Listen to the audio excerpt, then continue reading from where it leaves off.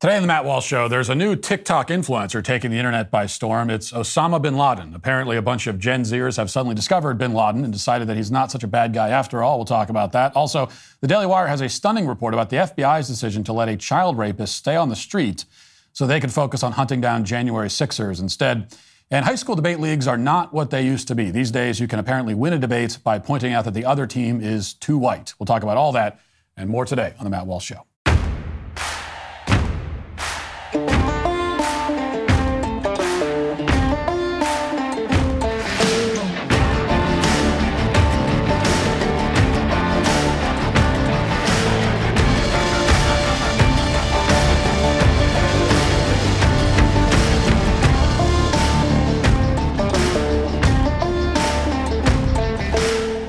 With profiling, surveillance, and data harvesting, there are lots of things not to like about tech giants. But what can you actually do about it when you rely on so many of their products? Well, the good news is it doesn't take much for you to take a stand. For less than $7 a month, you can join me and fight back against big tech by using ExpressVPN. How do you think big tech companies make all their money? Well, by tracking your searches, video history, and everything you click on, and then selling your personal data. ExpressVPN helps you anonymize much of your online presence by hiding your IP address, a unique identifier that every device has that allows big tech to match your activity back to you.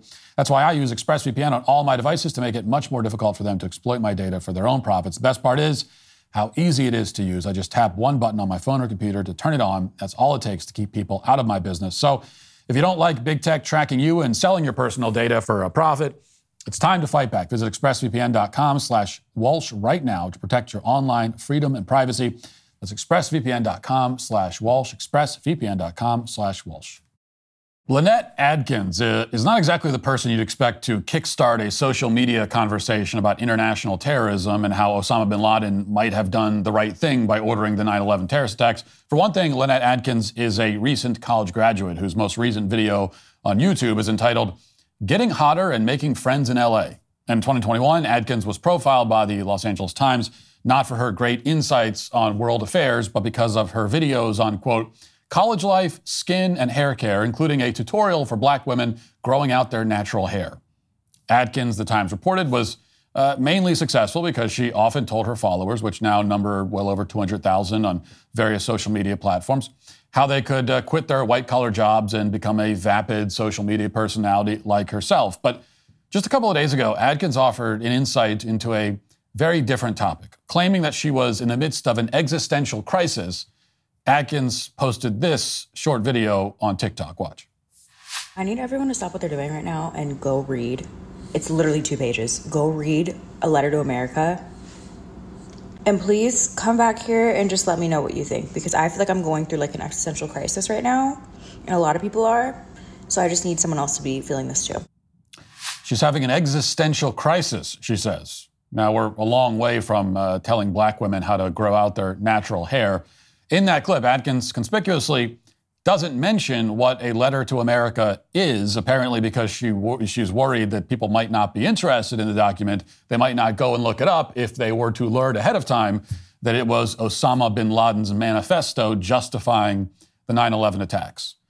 But in the end, Adkins' ploy apparently worked. As the New York Post reported, Adkins single-handedly, quote, jump-started a flood of activity on social media, and especially on TikTok, about Osama bin Laden's manifesto. Several other outlets also credited Adkins for what happened next. And what happened next is that the hashtag Letter to America was trending on TikTok, had more than 14 million views as of Thursday afternoon. And on Twitter, the same hashtag quickly accounted for nearly 100,000 posts. So this letter from Osama bin Laden has become, decades later, an internet sensation. The journalist Yashar Ali reported that in thousands of TikToks, people of all races, ethnicities, backgrounds responded to bin Laden's letter. And for the most part, these TikToks involved young people saying that bin Laden's letter has led to them to reevaluate their perspective on terrorism and how it can be, in fact, they're saying now, a legitimate form of protest to a hostile colonizing power.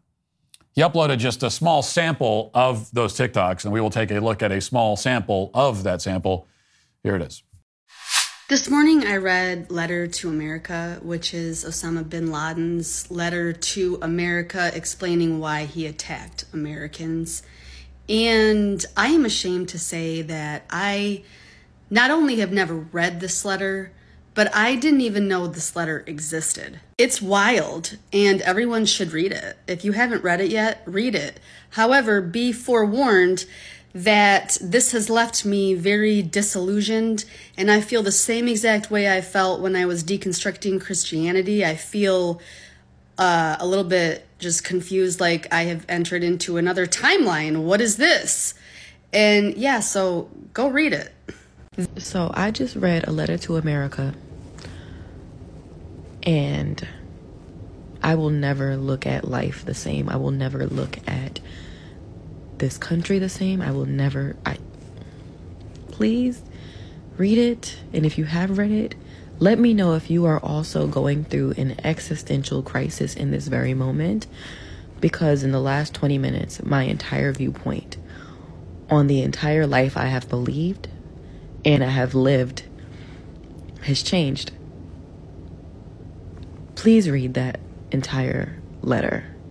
I need you to stop what you're doing and go read A Letter to America. It is literally the craziest thing I've read in a while. And while I can't say that I'm that surprised, I am pretty shocked. So go read it and tell me what you think, because I really also need to talk to other people about this. And actually, before you even read the letter, I did want to mention, in reading the letter, I could only think of this tweet that I saw the other day. Under settler colonialism, any kind of resistance is branded as terrorist because the only acceptable violence is violence by the occupier.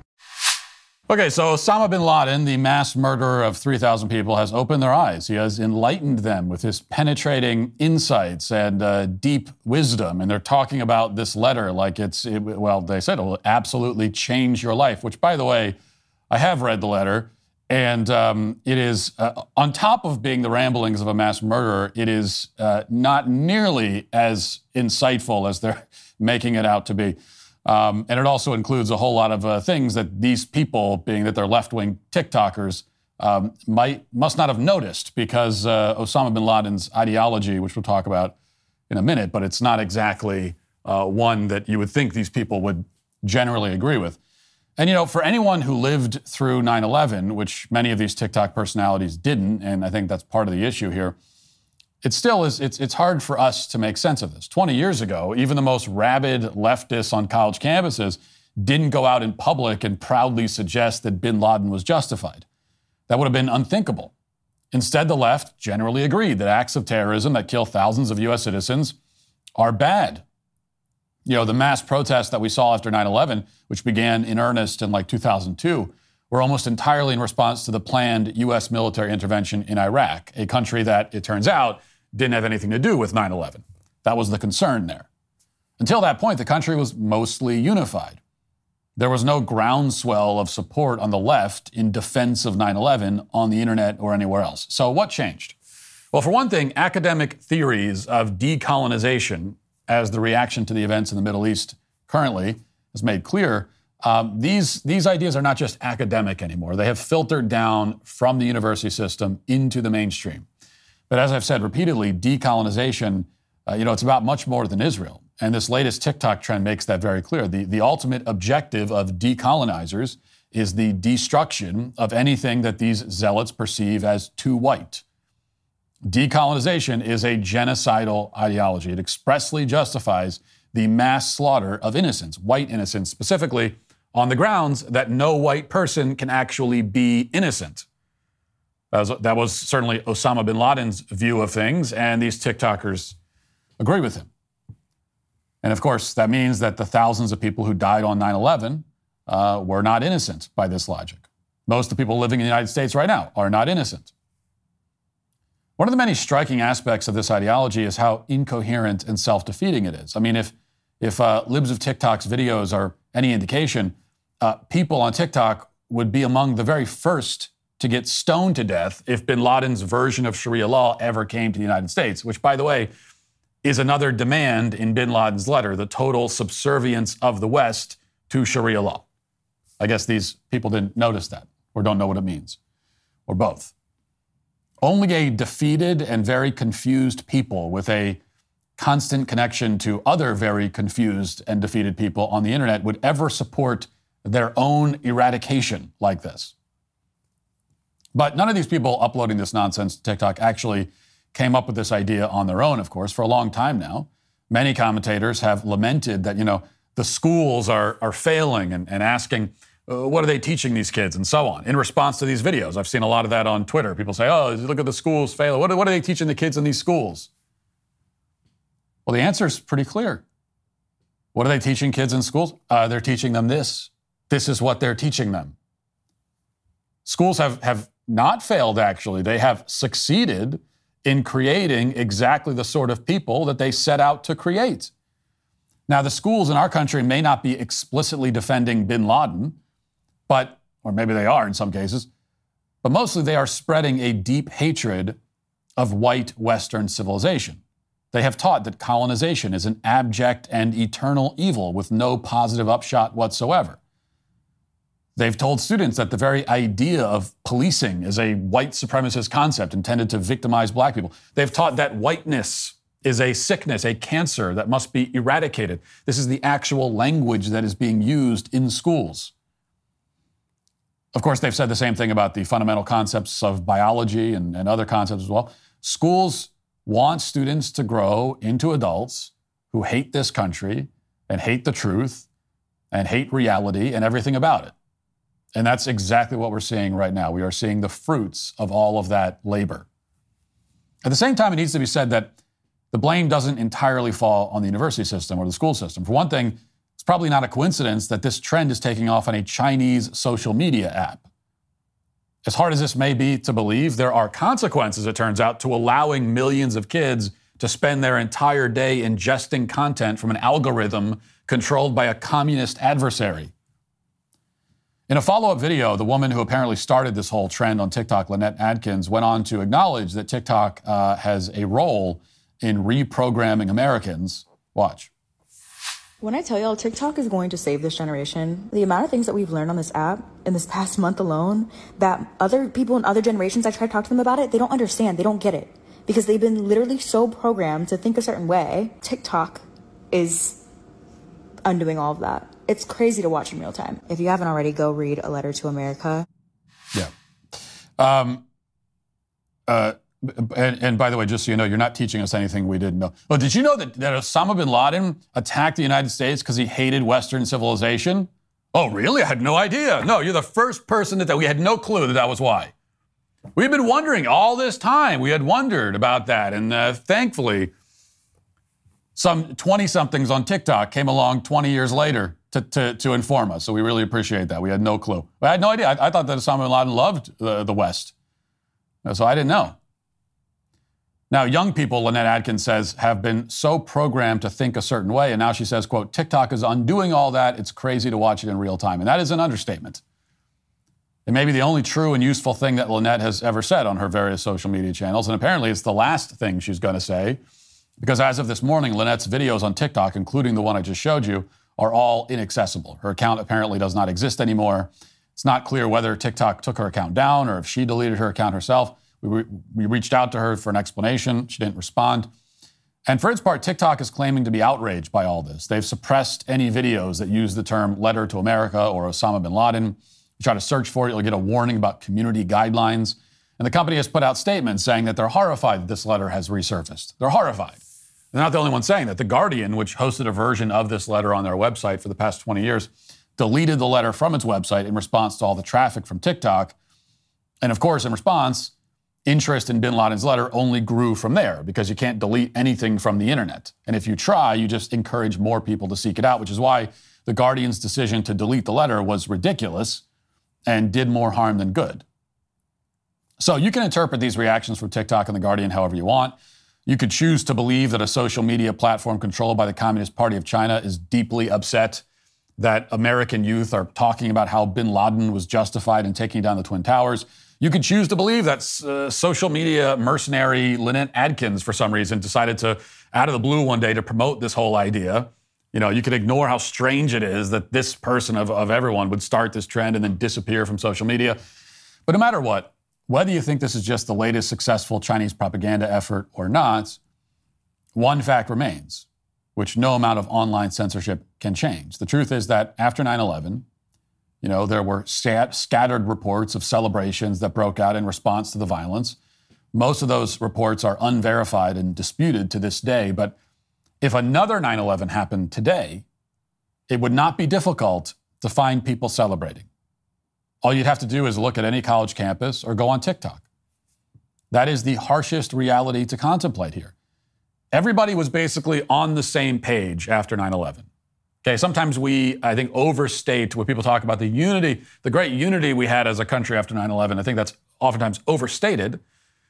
But it is true that after 9/11, anyone who went through it knows this, everybody was sad, everybody was angry. And so we were on the same page in that way. And that was the last time we would all be on the same page about anything. If a similar attack was launched today, we would not even be able to agree that it's a sad thing. And that fact is now unavoidable. It's unavoidable because of an ideology that both parties have been subsidizing in the university system and public school system for decades. This is an ideology that our leaders have done nothing to combat for all the years it's festered. In fact, they have only facilitated and promoted it. So now, instead of our young people looking up to great authors or public servants or something like that, people with good moral character, they look up to tedious social media influencers like Lynette Adkins. They look up to Osama bin Laden. And that's as humiliating an indictment of a society as you can find. But for China, which controls TikTok, it's fantastic news. Xi Jinping just promised at the APEC summit that there will be no hot war with the United States. But what he didn't say is that he won't need to launch a hot war in order to weaken, delegitimize, and ultimately destroy this country. All he needs to do is have an army of useful idiots who want to destroy Western civilization from within. And if there's anything we can learn from what's happened on TikTok this week, it's that Xi Jinping now has that army. And it is bigger and dumber than he could have possibly hoped for. Now let's get to our 5 headlines.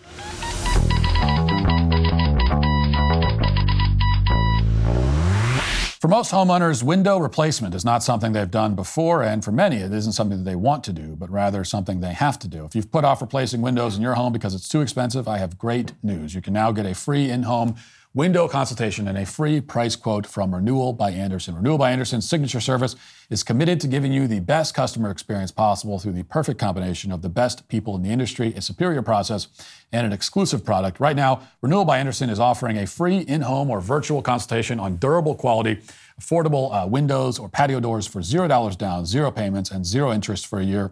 Text Walsh to 200-300 for your free consultation to save $375 off every window and $750 off every door. These savings won't last long, so be sure to check it out by texting Walsh to 200-300. That's Walsh to 200-300. Texting privacy policy, terms, conditions, posted at textplan.us.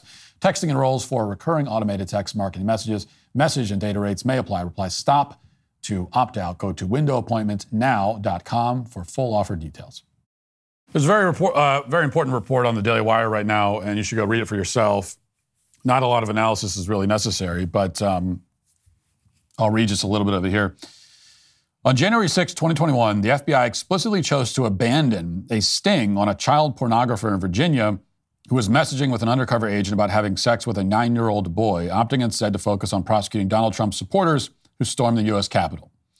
Less than 3 years later, the FBI discovered the same man living in Alaska, where he appears to have been performing sex acts on a 10-year-old boy, according to court documents. On December 2nd, 2020, an internet user with the screen name GayBoy69Freak messaged an undercover agent with the FBI's Washington field office who was posing as a father pimping out his 9-year-old son and told him that he wanted to travel to D.C. to have sex with the boy. The man also sent the agent a video of a prepubescent minor male being assaulted, being raped. His IP address led the FBI to Brogan Welsh of Glen Allen, Virginia. But what appears to be a slam dunk case against a child predator was abruptly abandoned just 1 month later. Quote, according to court documents, on January 6, 2021, FBI Washington field office decided this investigation was halted due to events that occurred at the United States Capitol that day. The man was only arrested and the court documents only filed because Welsh moved to Alaska and crossed the Anchorage FBI's radar in an unrelated perversion investigation On October 24th, 2023, after coming across troubling chats from Welsh on a phone they seized from a different alleged pervert, Alaska FBI agents went into his house and located items that made it very clear that he was a child predator and abusing a child, and they then arrested him. And there's, in this report, like I said, you should read the report. If you didn't, if you still have somehow any faith in our federal law enforcement agencies, then if you have any faith left, then you should read that report and by the end of it have all that faith taken away. And there are some examples of text messages in this article sent by this predator. I'm definitely not going to read them.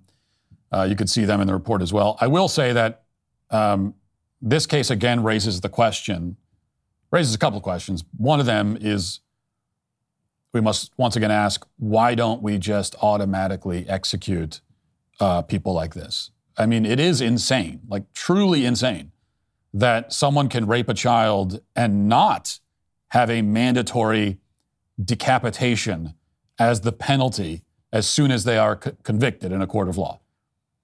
So I'm not just saying that we should execute child rapists publicly in the town square. I'm saying that it's actually crazy that we don't. This shouldn't be some sort of radical, wild suggestion that some of us are making. It's like this is insane that we don't do this. What else is there to do with these people? What are we going to do? Pay thousands of dollars to feed and house them for the rest of their lives? Why?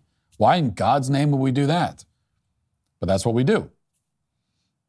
Or sorry, we don't do that. Apparently, we don't even do that much in some of these cases. And in this case, the FBI did nothing at all. The predator suffered no penalty at all. And then went on to, well, we say that he went on to horribly abuse another child, but it is like certain that he went on to horribly abuse many more children. It's just, this is the one instance where he was caught again. So, just to reiterate, the FBI knew about a psychopathic child rapist who was out there. They had him dead to rights, had all the evidence they needed, could have put him away, and they decided not to pursue it. They made the conscious decision and said, you know what, we're going to let him stay out there and continue raping children because instead we need to go and track down the people who trespassed in the U.S. Capitol. And that's what they decided to spend the next 3 years of their time doing. Because, of course, the FBI doesn't care about protecting children. They don't care about the law. They don't care about any of this. It's an entirely political, ideological entity. And this is maybe the most egregious and horrific evidence that we've seen of that. And what makes it all the worse is that there will be no accountability. This is the nature of federal bureaucracies. This is why they exist, largely, to shield those in power from any kind of accountability. So there's a very real thing that happened here with quantifiable, tangible consequences. And there are actual human beings responsible, like some actual people with names made the express decision to not go after this guy and to let him stay out in the world abusing children. But whoever those people are, they will never be held accountable for it. That's what we know. New York Post has a story here. A Georgia high school football coach was fired after he held a baptism service for 20 of his players on school grounds last month, according to a report. The superintendent of Tatnall County High School announced Coach Isaac Farrell's firing after a video uploaded to the team's official Facebook page showed players being baptized in a tub by a local pastor. Footage shows Pastor Gary Few directing players individually to sit in a large black tub of water before saying to them, "I baptize you now, my brother, in the name of the Father, the Son, and the Holy Spirit." The pastor then ducks their heads under the water while surrounding players cheer in support. But the incident outraged some community members, eventually leading one to inform a group called the Freedom from Religion Foundation. And that foundation then went after the school, and now the coach has been fired, though I believe he still has his teaching job, but he's been fired from his coaching position. And this is, Yes, it's outrage to people like the Freedom from Religion Foundation and others on the left.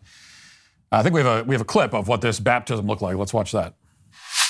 Are you willing to commit the rest of your life to Him? Yes, sir. All right, let's go.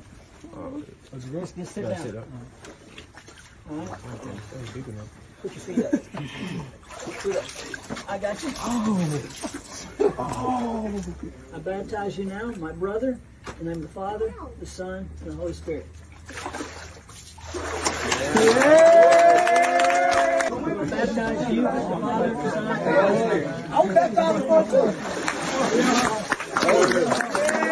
So there's 20 baptisms that were done. Now, first of all, I'm Catholic, and I will say that this is not how we handle baptisms, generally speaking, in the Catholic Church. Usually they're done in a church, and there's a process before the baptism in most cases.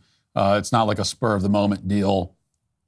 It can be in certain circumstances, but that's how they did it in this case. And does that infringe on anybody's rights? Like, that's the real question.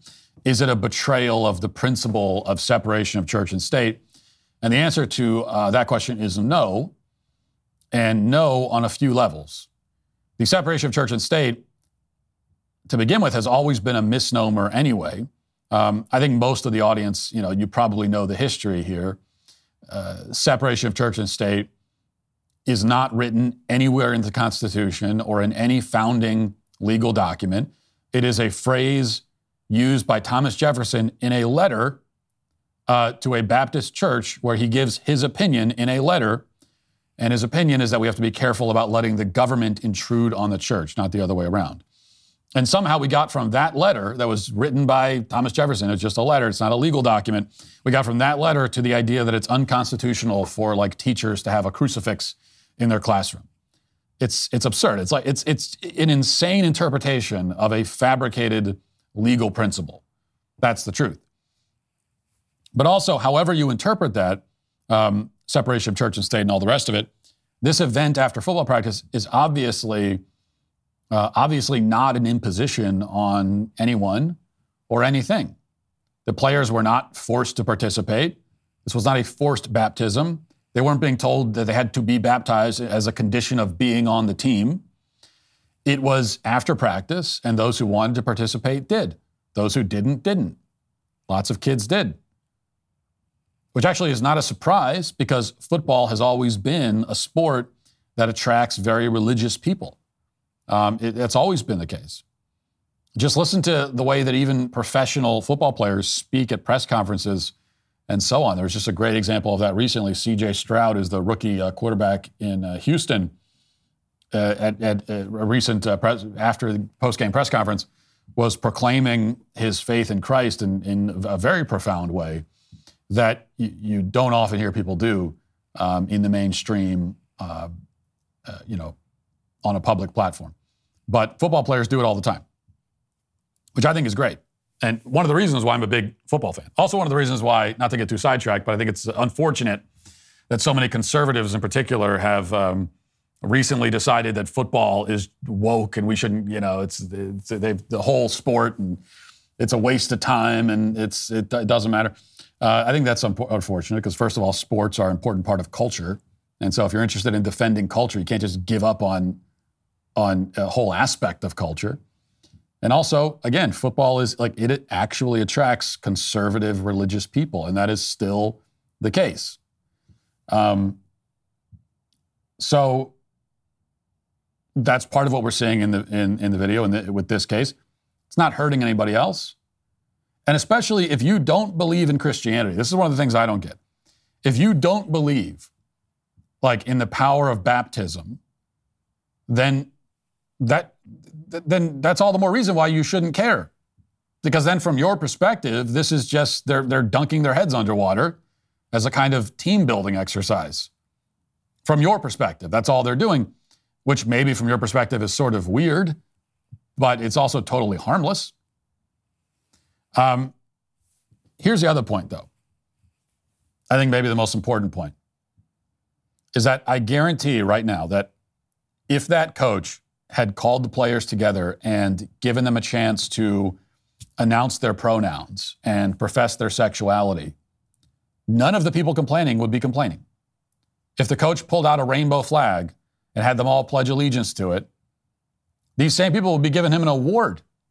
So don't talk to me about the separation of church and state when you openly advocate for schools to be used as a tool for explicitly promoting your own religion, your faith.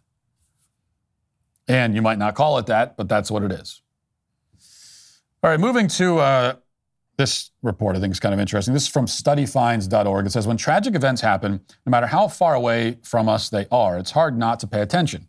Many of us empathize with the people in these situations and wonder how we can get involved or if there's anything we can do to help. Over the past few years, we've borne witness to a series of pivotal global events, from the COVID pandemic to Russia's invasion of Ukraine, as well as many natural disasters. Just when it seemed that things could not get worse, Hamas launched an attack on Israel. But as the report continues to explain, citing various different scientific supposed authorities, that all of this leads to what they're calling compassion fatigue. Compassion fatigue is a stress response that results in feelings of apathy or indifference towards those who are suffering. This phenomenon is particularly common in healthcare. Health and social workers may be particularly prone because the nature of their work often means sharing the emotional burden of your patients. But we're being told that compassion fatigue is a widespread phenomenon now. And what they're saying is because so many horrible things are happening in the world, and so people are fatigued, and it's making, it's having the reverse effect of making them more indifferent to world events. And compassion fatigue sounds like the kind of concept that I would make fun of, and maybe by all rights I should. But I will shock you and say that I think there's some validity to this idea. Now, I'm not sure I would call it compassion fatigue. That's probably not the phrase I would use to describe the phenomenon. But it is a real phenomenon, and it's a consequence of all of us being plugged in and aware of everything happening everywhere all the time. And not just aware of it, but to be immersed in it. And it's not even like maybe what it would have been in the past if you pick up a newspaper and you get a very small sort of curated collection of all the things that are happening in the world. And then you put the newspaper down and you go about your day. Now it's just a constant onslaught of everything happening all the time. And it's not just articles, but it's videos and it's images. And if there's some really horrible thing that happened that we're all going to see, whether we want to see it or not, if you're on social media, you're scrolling along and then boom, right in front of your face, you didn't even choose to watch it. You just saw someone get shot or killed or blown up. I mean, this is what we're all... this is the situation we're all in, and it isn't natural. And I don't even think that we quite grasp just how unnatural all of this is. Human beings are not meant to carry around in our heads, in our consciences, this awareness of thousands of things happening thousands of miles away from us. I think it has us totally overwhelmed and numb. It has our priorities wildly out of balance. And the worst thing is that we're all suffering from this, right? From this, if we want to call it compassion fatigue.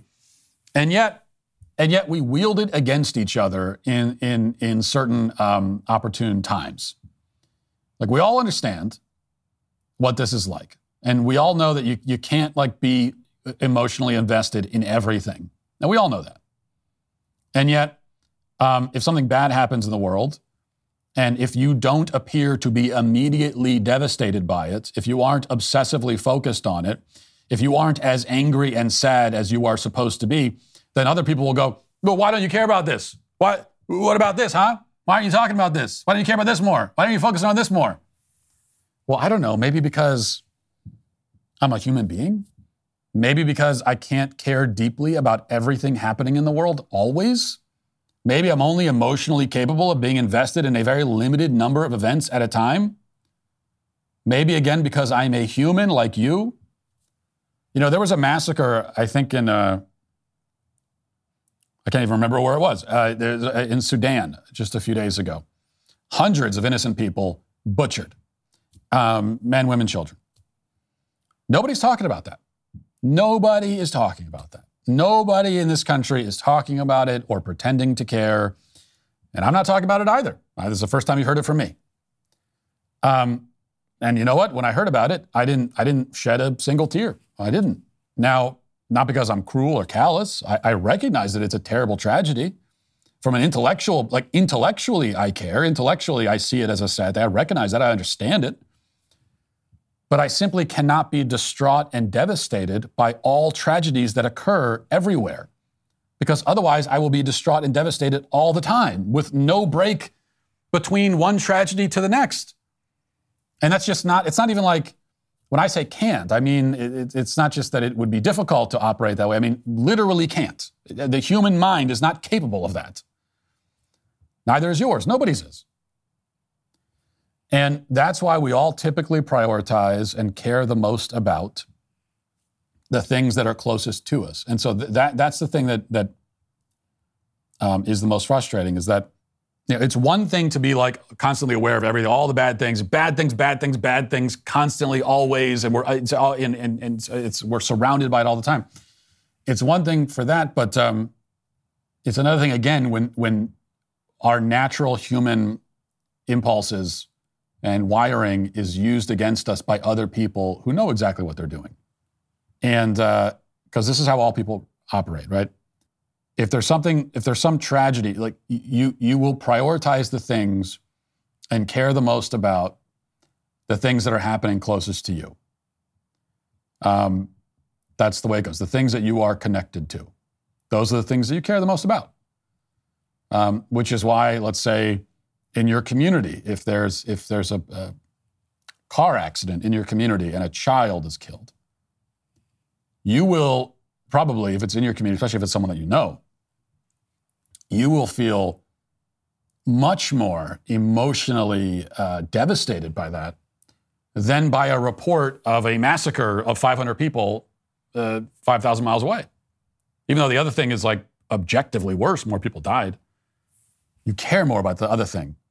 Not because you're cruel, not because you're a sociopath, but because you're a human, and that's how we are meant to be, is you care about the things that are closest to you. Everybody does. And so if there's something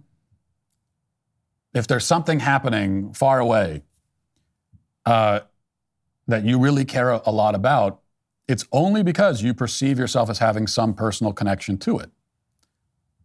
That's why. That's how it's so selective. It's like we all care about things closest to us, and then when it comes to like global tragedies, and there's a never-ending supply of them, everyone's very selective about which ones they say, oh, we should care about. Well, it's because if you perceive a personal connection to it, that's why you care about it. And then you turn around to other people who don't perceive that personal connection, and you get angry at them.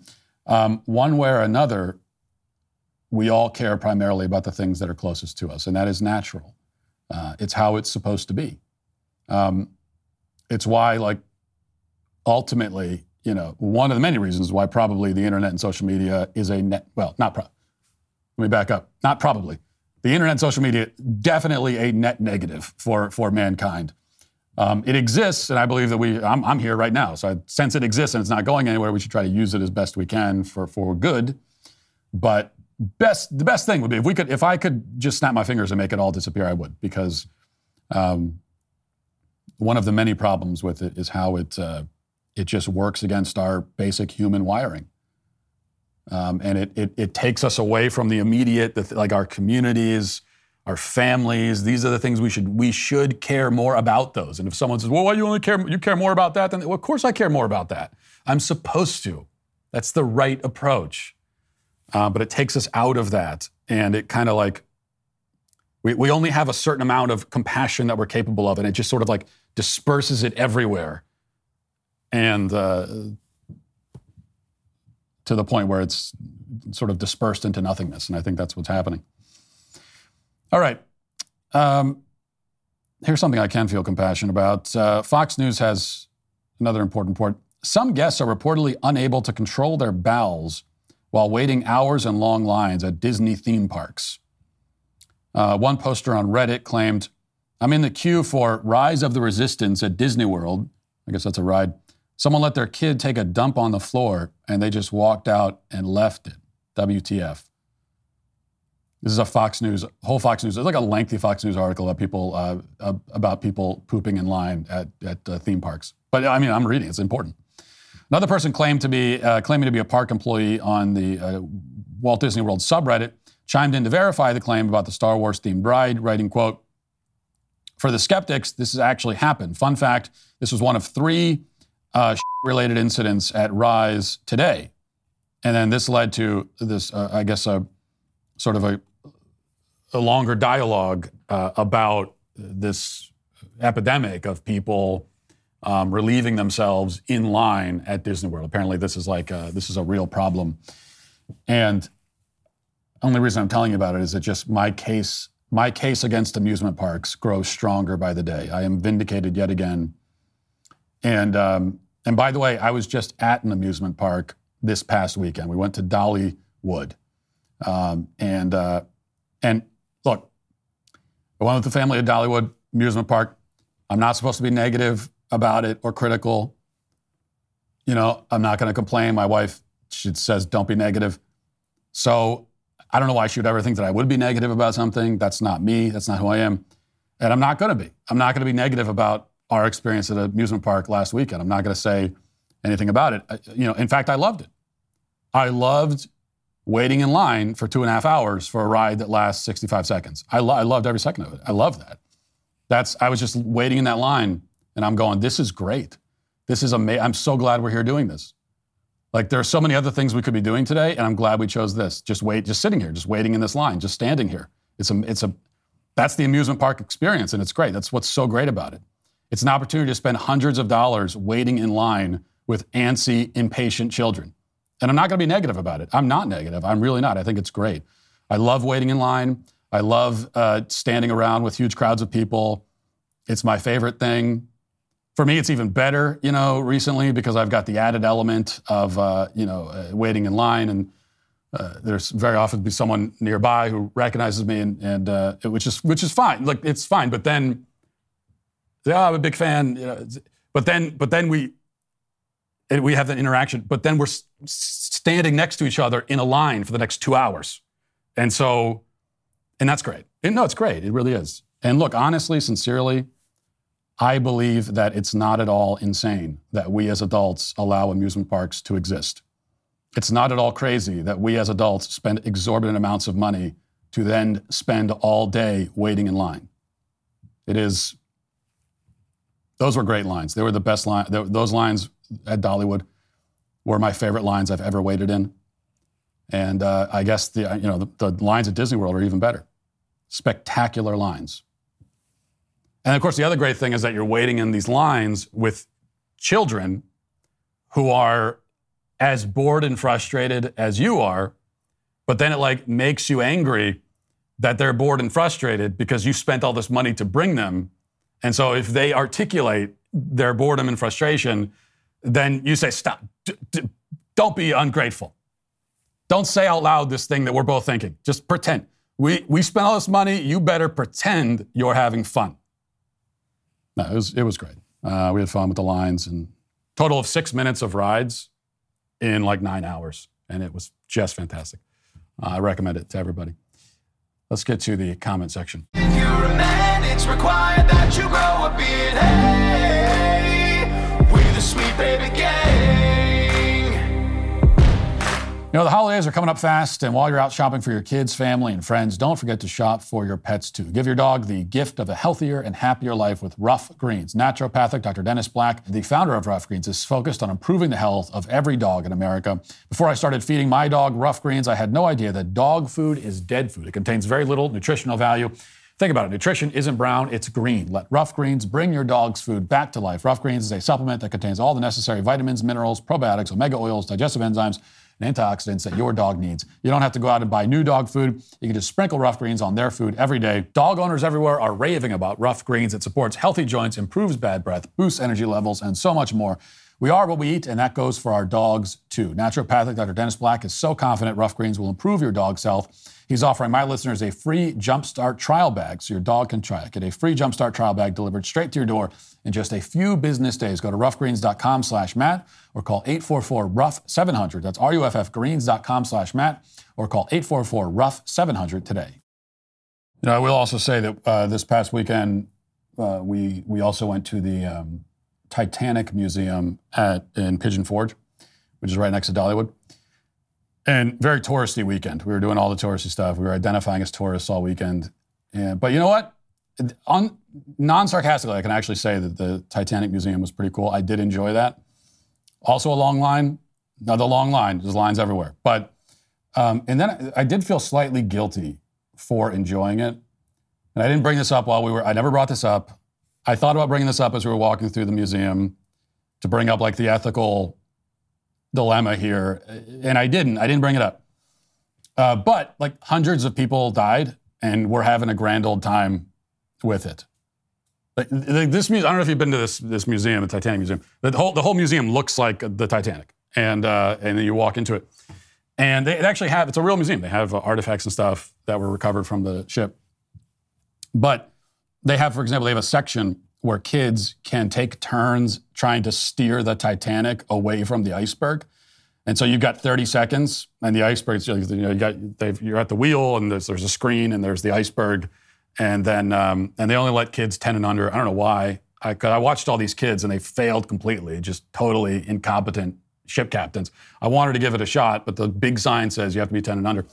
But you have 30 seconds to steer the ship away from the iceberg, and if you don't do it, and none of them successfully did, then something comes up on the screen like, oh no, you hit it. Now 1,500 people will die. Better luck next time. Game over. You know, it's fun, but I had like the sneaking suspicion that it might be slightly inappropriate. I didn't want to be that guy. They have another part where they have 3 different models of what the pitch of the ship would have been like as it was sinking. And so, and you can climb up it. So it looks like part of a ship that's sinking into the water. And you can kind of climb up it to see if you can climb all the way up the ship at like a 45-degree angle. And kids are, on it laughing and climbing, and people are taking pictures and selfies. There's like 1,500 people died. We turned it into a jungle gym, basically. But, and then you go to the gift shop afterwards. It's okay. I guess because it's been 100 years. I think that's probably the rule. Like once a tragedy is 100 years old, then you can turn it into a kitschy tourist attraction and sell gifts at a gift shop. I think that's the way it goes. So we're still a good 60 years or so from when, say, the Challenger explosion can become a fun activity for kids and families. All right, we'll take a look at some comments these are comments about our discussion of the high school teacher forced to resign after her OnlyFans account was discovered, which is just the latest example of many other examples like this, as we talked about. Katie Jensen says, as a conservative teacher, this is so embarrassing to our profession. It is gross. A week later, another teacher at the same district was fired for also having an OnlyFans. Somehow I did not see that. So you're saying it wasn't just another teacher, but in the same school district also had an OnlyFans. I missed that update to that story. Sarah says, it's so crazy to think about a teacher doing this. I'm a high school teacher, and one of my coworkers resigned last year for having an OnlyFans account. Some education students at one of the local colleges were upset about what happened to her. First thing I told them was to consider the fact that students found the account and have access to pornographic pictures of their teacher. Might be a little bit of a problem, you would think, yes. Miffed Cuttlefish says, she was a teacher. Imagine being able to make more money by tutoring on the side instead of whoring yourself out to people you don't know. Novel idea. Yeah, I think all these points are true. I also think that there was another point in that conversation that I wanted to make. We kind of ran out of time. The point that we're sort of missing, which is that a lot of these seemingly normal young women, because that's the epidemic, is that you've got, there's always been prostitutes in the world. And it's a certain sort of person that ends up in a life of prostitution, historically. But now you've got these women who are seemingly normal, soccer moms, English teachers, social studies teachers, like we've talked about as a corporate marketing executive. I mean, just like normal people with jobs and families and kids and husbands who are turning to prostitution and absolutely would not if OnlyFans didn't exist. In fact, I remember back when there was that brief weird moment when OnlyFans actually stopped allowing sexually explicit content on their site because they were worried about the banks coming after them, and that lasted for about 5 seconds. But during that time, the critics of that decision said that, well, this is going to now you're going to send all of these quote-unquote sex workers back out onto the street, back into back alleys and everything else. And no, you're not, because most of these women are not going to do that. They're just going to go back to teaching is what they're not going to suddenly become virtuous people. Okay, they're probably going to be having affairs and stuff like that, but they're not going to go out and say, well, my OnlyFans was shut down. I guess I'll go turn tricks on the street corner. I guess I'll go down to the Hustler Club and become a stripper. Like, they're not going to do that. This made prostitution accessible to relatively normal people. So we talked about that, but why would these relatively normal people take advantage of that accessibility? And I think that part of the reason for that is they grew up in a culture allergic to shame. Our culture, right? They grew up shielded from shame. They were raised to believe that you should never feel shame. And if you ever do feel shame, then it is the fault of the person who is making you feel ashamed. So somebody who sees your actions and notices that they are shameful actions is at fault for seeing it that way. You are not at fault for behaving in a shameful way. And what we are discovering, this is only just one example of why, but you cannot become a well-adjusted person. You cannot grow into a well-adjusted person without experiencing shame. That is a normal part of the kind of maturation process of becoming a better person. As things happen, you do something, you say something, you behave in a certain way that's shameful, and you experience that shame, and you realize that, oh, I should feel this way because I behaved in this inappropriate way. But now we go through great lengths to shield people from that, and then next thing you know, you've got soccer moms becoming prostitutes just because they're bored and they want to make some money. Keeping your windshields clean is always a pain. The dirt easily piles up and washer fluid just can't get the job done. That's why my friends at Windshield Wow come in to save the day. Windshield Wow is an innovative windshield cleaning device that uses 2 magnetic cleaning paddles, one on the outside and one on the inside of your car, to clean both sides of a windshield, all from the outside. All you do is push around the outside paddle, and the inside follows and cleans the inside automatically, leaving your windshield squeaky clean. Here in Nashville and many parts of the country, we are starting to get a lot of rain, and with that, you get this hazy and dirty windshield. Throw one of these in the back of your car so you can always have a clean windshield. I personally own a Windshield Wow. This is one of the best products for my car windshield. It's the only one that I use, in fact. Being able to clean both the front and the inside window at the same time is a game changer.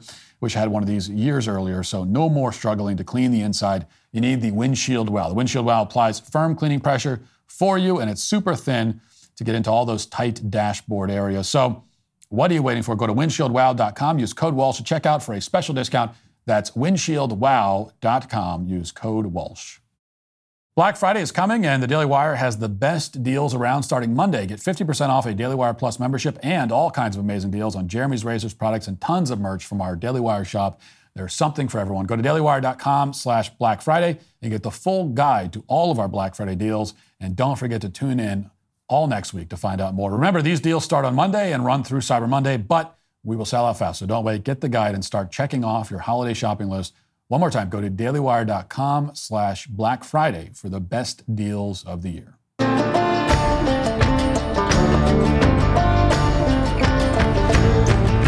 Almost 3 years ago, in December of 2020, Time published an article announcing that America's racial reckoning had made its way into high school debate leagues. Time reports, with, of course, total approval and admiration, that debate competitions have now become forums for confronting the horrors of systemic racism.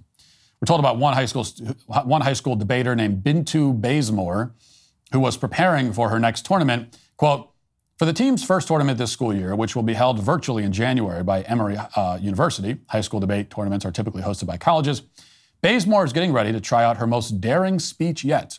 The teenager plans to talk about how black women are often left out of the conversation when it comes to mental health. Quote, I am an African-American female, Look at me, she says in one version of the speech she's rehearsing. When you see me up here, what do you think? Strong, independent, gold digger, poor, crazy? This is not the typical stuff of oratory meets, where even speeches about the most hot-button topics are studiously mild. Quote, a lot of speeches I hear, they're good, but they don't seem real, Bazemore says. If I'm going to say something, I'm going to say it from the heart. If I'm the only black female in the room, what I say matters. You have to hand it to her. She has come up with 2 short sentences that perfectly encapsulate the left-wing attitude on race. I am a black female. Look at me. That kind of says it all, I suppose. But this was not a momentary blip on the radar. High school debate did not veer off into racial insanity only to correct itself and get back to doing what high school debate is supposed to do, which, by the way, is to teach kids how to successfully argue for a position using logic and reason. No, apparently, and not surprisingly, things have only gotten worse in the world of high school debate since 2020. A guy named James Fishback is the founder of an organization called Incubate Debate, which is a new and fast-growing debate league that focuses on, it says, civility, merit, and open debate, which sets it apart from most other debate leagues these days that evidently focus on none of those things. James has been keeping track of and reporting on the radical wokeifying of high school debate. One video he posted a few days ago shows, reading from his caption, quote, a high school debate team winning the national championship by not debating the assigned topic and ranting about trans genocide instead. There's a lot of these kinds of videos. Kids in the middle of a debate meet, or whatever you're supposed to call it, decide that I'm not going to talk about the topic at hand. Instead, I'm going to talk about trans people. I'm going to talk about racism. In a video posted a few days before that, we see a nationally ranked high school debater arguing that the other team's points are invalid because their team has a white debater. Watch.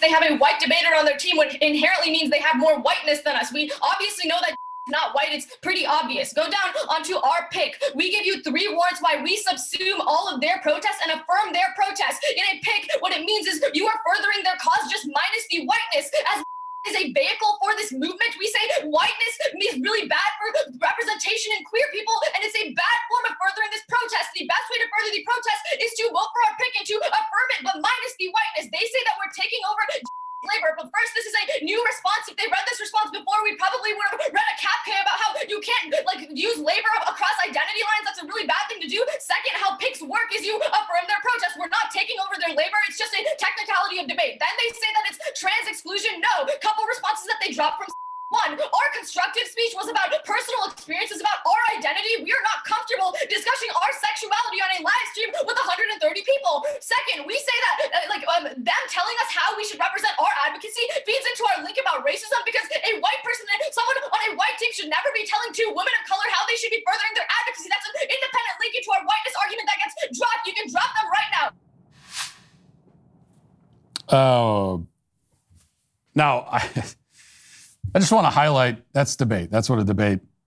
And we blurred the faces because these are kids, it's high school kids. And the point here is the point is what is being done to these kids, actually. It's not to humiliate the kids themselves, but it's a very sad thing, in fact, because it shows what is being done to them in these schools, which we'll get into in a minute. But I just want to highlight one sentence from that diatribe, which is nearly impossible to translate into English, especially this part, quote, whiteness means really bad for representation in queer people, and it's a bad form of furthering this protest. Now, most people will focus on how woke all of this is, but the greater concern is that it is totally incoherent. Apparently, you can win a high school debate tournament now by stringing together a series of leftist buzzwords without even bothering to connect those words in a way that makes sense. Forget about saying things that are wrong. I can't even listen to that and say she's wrong because it doesn't mean anything. There is no premise here. There's no proposition being made. There's nothing. There's no argument being presented. It's just nonsense. Now, today, another clip from a different high school debate has gone viral, and here a student reportedly won the debate by rejecting the assigned topic and instead spending his entire time attacking white people and especially white Christians. Watch. We demand that white Christians be held accountable for America's original sin. The negative continues the trend in politics while whiteness devours the other. Debating this topic is irrelevant while society is dominated by white Christians. Even if we have something educational to say about this topic, the political will just pray it away and continue their mission to conquer the world in the name of Jesus Christ. The military-industrial complex has been coupled with American Christianity, the worship of the weapons of whiteness. The United States was built to be a city upon a hill for white Christians. American Christianity has controlled all aspects of politics, such as justifying slavery. We solved by decoupling weapons and worships and ending the crusade. White Christians literally inscribe scriptures onto their weapons, worshiping through war. We want to repent for our sins and show America's failure. By voting for us, the judge will send his signal to political leaders and condemn Christianity in politics. It ends up being a 2-1 for Livingston. The affirmative tells me, in summary and final focus, that the role of the ballot for me is to reject Christian militarism. So at the end of the day, I'm left with deciding which side I think is doing a better job rejecting Christian militarism.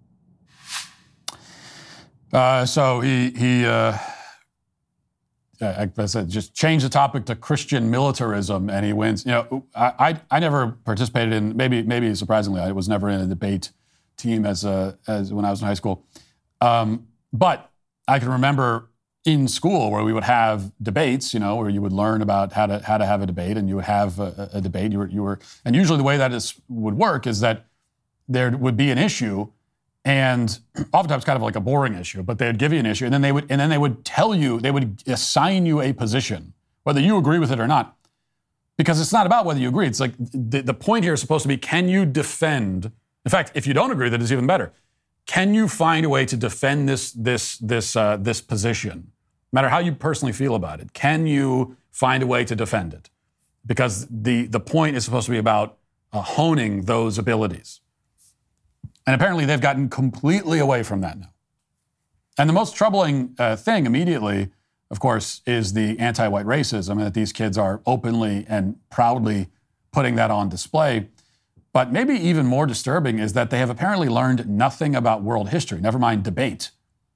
They blame white Christians for justifying slavery, when in fact white Christians were by far and away the first to abolish slavery. The non-white, non-Christian world had to be dragged kicking and screaming into abolition. White Christians were the ones who developed the doctrine of human rights that the abolition movement is based on. White Christians were the ones who patrolled the seas to stop slave ships. If not for white Christians, slavery would still probably be legal in many parts of the world. In fact, even to this day, slavery is effectively still practiced in many non-white, non-Christian countries. I don't blame these kids for not knowing those facts. I blame the schools for not teaching them. And I also blame the schools for inculcating the attitude on display in all these videos. These are kids who are incapable of engaging thoughtfully on an issue. They are not able to assess the merits of an argument. They cannot reason. They cannot think logically. They cannot engage in any kind of objective analysis of anything. They can only see the world through the lens of the left's victimhood doctrine. It's a lens that is perhaps less a lens and more a series of funhouse mirrors. They are trying to navigate intellectually, but all they see are distorted images, and most of those images are of themselves. They cannot see out into the world. They can't focus on anything but themselves. This is how the schools, which are nothing but mechanisms for left-wing indoctrination, of course, train these kids to think. Now, as I said, we can't fault the kids for this. If I was currently 16 years old, and I had spent essentially my entire life up until that point in a government indoctrination facility, and if I didn't have parental guidance at home to counteract that indoctrination, I would be saying all of the same things that these kids are saying, and so would you. And I'd be looking at the world the same way that they look at it. Pretty much everything they hear and see and experience every day is designed to condition them this way. It is a relentless brainwashing campaign that will inevitably have a near 100% success rate. That's what we're watching here. Which is why I will not cancel these high school debaters, no matter how awful they are at debating. Instead, it is everyone else responsible for turning them into this, especially the school system itself, that is today canceled. That'll do it for the show today and this week. Thanks for watching. Thanks for listening. Talk to you on Monday. Have a great weekend. Godspeed.